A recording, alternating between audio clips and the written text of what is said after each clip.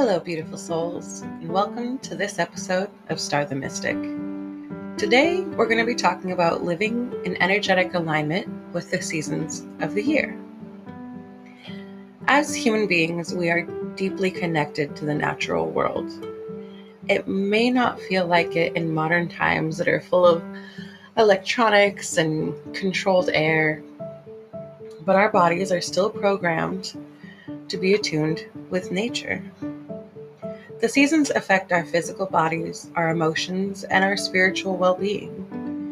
When we live in alignment with these seasons, we can tap into the natural rhythms of life and experience greater health, happiness, and peace. Energetic alignment is a state of being in harmony with the energies of the world around you. When you are in energetic alignment, you feel more balanced, peaceful, and connected. You're also more likely to experience positive outcomes in your life. There are many ways to achieve this alignment. Each season has its own unique energy, and by aligning yourself with that energy, you can tap into its power and support. Oftentimes, as a life coach, I will see people struggling in certain seasons of their life. Isn't it funny how we call it a season of our lives? But we're definitely not connected with nature, right? So I'll see someone just fully expecting themselves to be able to go all the time, constantly be growing, constantly be overachieving, no matter what's going on. But nature isn't like that. In nature, things hibernate. In nature, things rest, and they go with the flow. The energies of the seasons are as follows. Spring is a time of new beginnings and growth. I feel like it's extremely obvious for us. This is a big one, right? The days are getting longer, the weather is getting warmer, and the earth is coming alive. The energy of spring is about hope and optimism. This is a time to get started, to prepare for summer. Summer is a time of abundance and productivity. The days are long and sunny, and there's plenty of energy to go around. The energy of summer is about action, manifestations being put into work, and mostly about work. Oftentimes, summer can be viewed as a great time for vacation, things like that, because of the way that public schools are set up. But the way that summer has always been for humans is that it's a time to work. It's a time to grow our fields. It's time to do all the things that we cannot do in the dead of winter, right? Then comes fall. Fall is a time of harvest and letting go. The days are getting shorter. The weather is getting cooler. The energy of fall is about introspection, gratitude, and surrender. And for myself personally, fall also holds an air of hope to it. It means that the summer is coming to an end and all that awful heat is leaving. But we are all different in the way that we absorb the seasons. Some of us do love heat, some of us love the cold. But when it comes down to it, we are wired to do more in the summer and to rest in the winter. The winter is all about that and renewal. The days are short, the weather is cold. The energy of winter is about introspection, healing, and transformation. So spring and summer, and even some of fall, is about the world and outward things. Winter is about us. There are many ways in which you can live in alignment with the seasons. You can spend time in nature.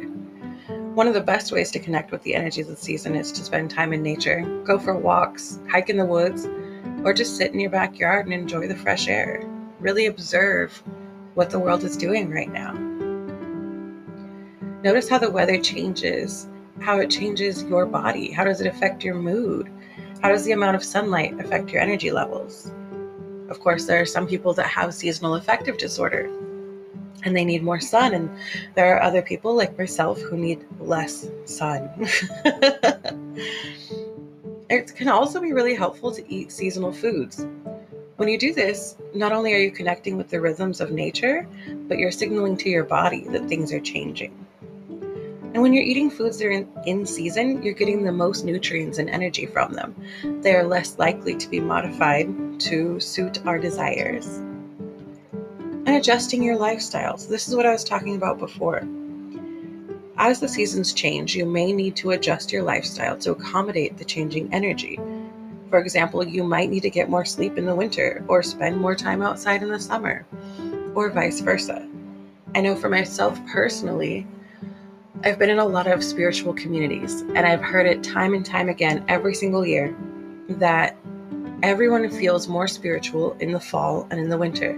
We want to do more rituals. We want to do more reading. We want to do more energetic stuff as far as spiritual energy in the fall and in the winter. In the spring and the summer, we're all just surviving, working, and grinding. So a lot of times, we set, say, New Year's resolutions, or for us, we call it oaths, in January. For me, I predate those checks or post-date those checks, right? So I will start to gather my seeds in January, February. I'll say, okay, this is my goal for the year. Let me gather these materials and everything that I need. Let me plan for it, but I'm not starting it until spring. And that's perfectly acceptable. Your resolutions are your choice. So gathering and planning in the winter, but not planning to start taking action until spring. And then summertime comes, and that's when the work really hits. And again, for all of us, it does affect us differently, but by not giving respect to the fact that energy comes in cycles and in flows, we're going to be forcing ourselves at times when it's not time to do that, right? And going, oh, I just don't know why I can't achieve my goals right now. Well, it's the dead of winter. Grab yourself some tea and a blanket and just be grateful that you have a heater if you have one. And I hope you do. The benefits of living in energetic alignment with the seasons are increased energy and vitality, improved mood and sense of well-being, increased creativity and productivity, again, that deeper connection to nature, a greater sense of peace and harmony, and strong intuition and inner guidance. By allowing yourself to exist as you are and as you feel the need to, you build up that internal trust. Maybe you stop forcing yourself to do as much in the winter, knowing that the spring will come again. You'll have maybe a little less negative self-talk.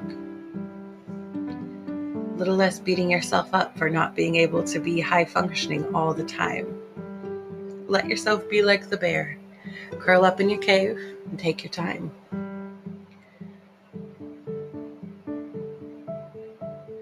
If you're interested in living in energetic alignment with the seasons, there are many resources available to help you get started. There are books, websites, and even workshops that can teach you more about the energies of the season and how to work with them. The most important thing is to start paying attention to the seasons and how they affect you. Once you started to notice your own personal patterns, you can start to make changes in your life to live in greater harmony with them. This practice, this intention, will put you into better flow. So again, you're not forcing when you need to just be flowing.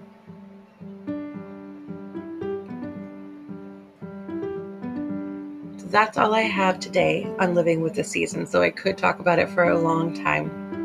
This is a huge foundation of my practice and of living with the wheel of the year and respecting the cycles and flows that are around me. So I could go on about it forever, but I won't. Thank you so much for listening to this episode of Star the Mystic.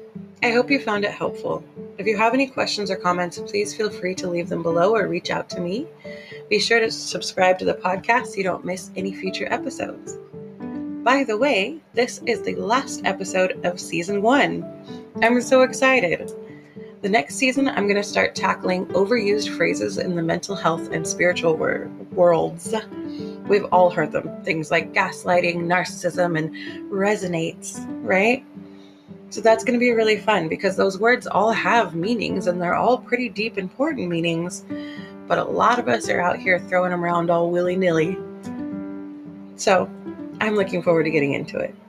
I also have a couple of interview episodes lined up as well. So stick around for season 2 of Star the Mystic. And until then, I hope you are having a wonderful whatever it is that you are experiencing. I wish you the best alignments. Namaste.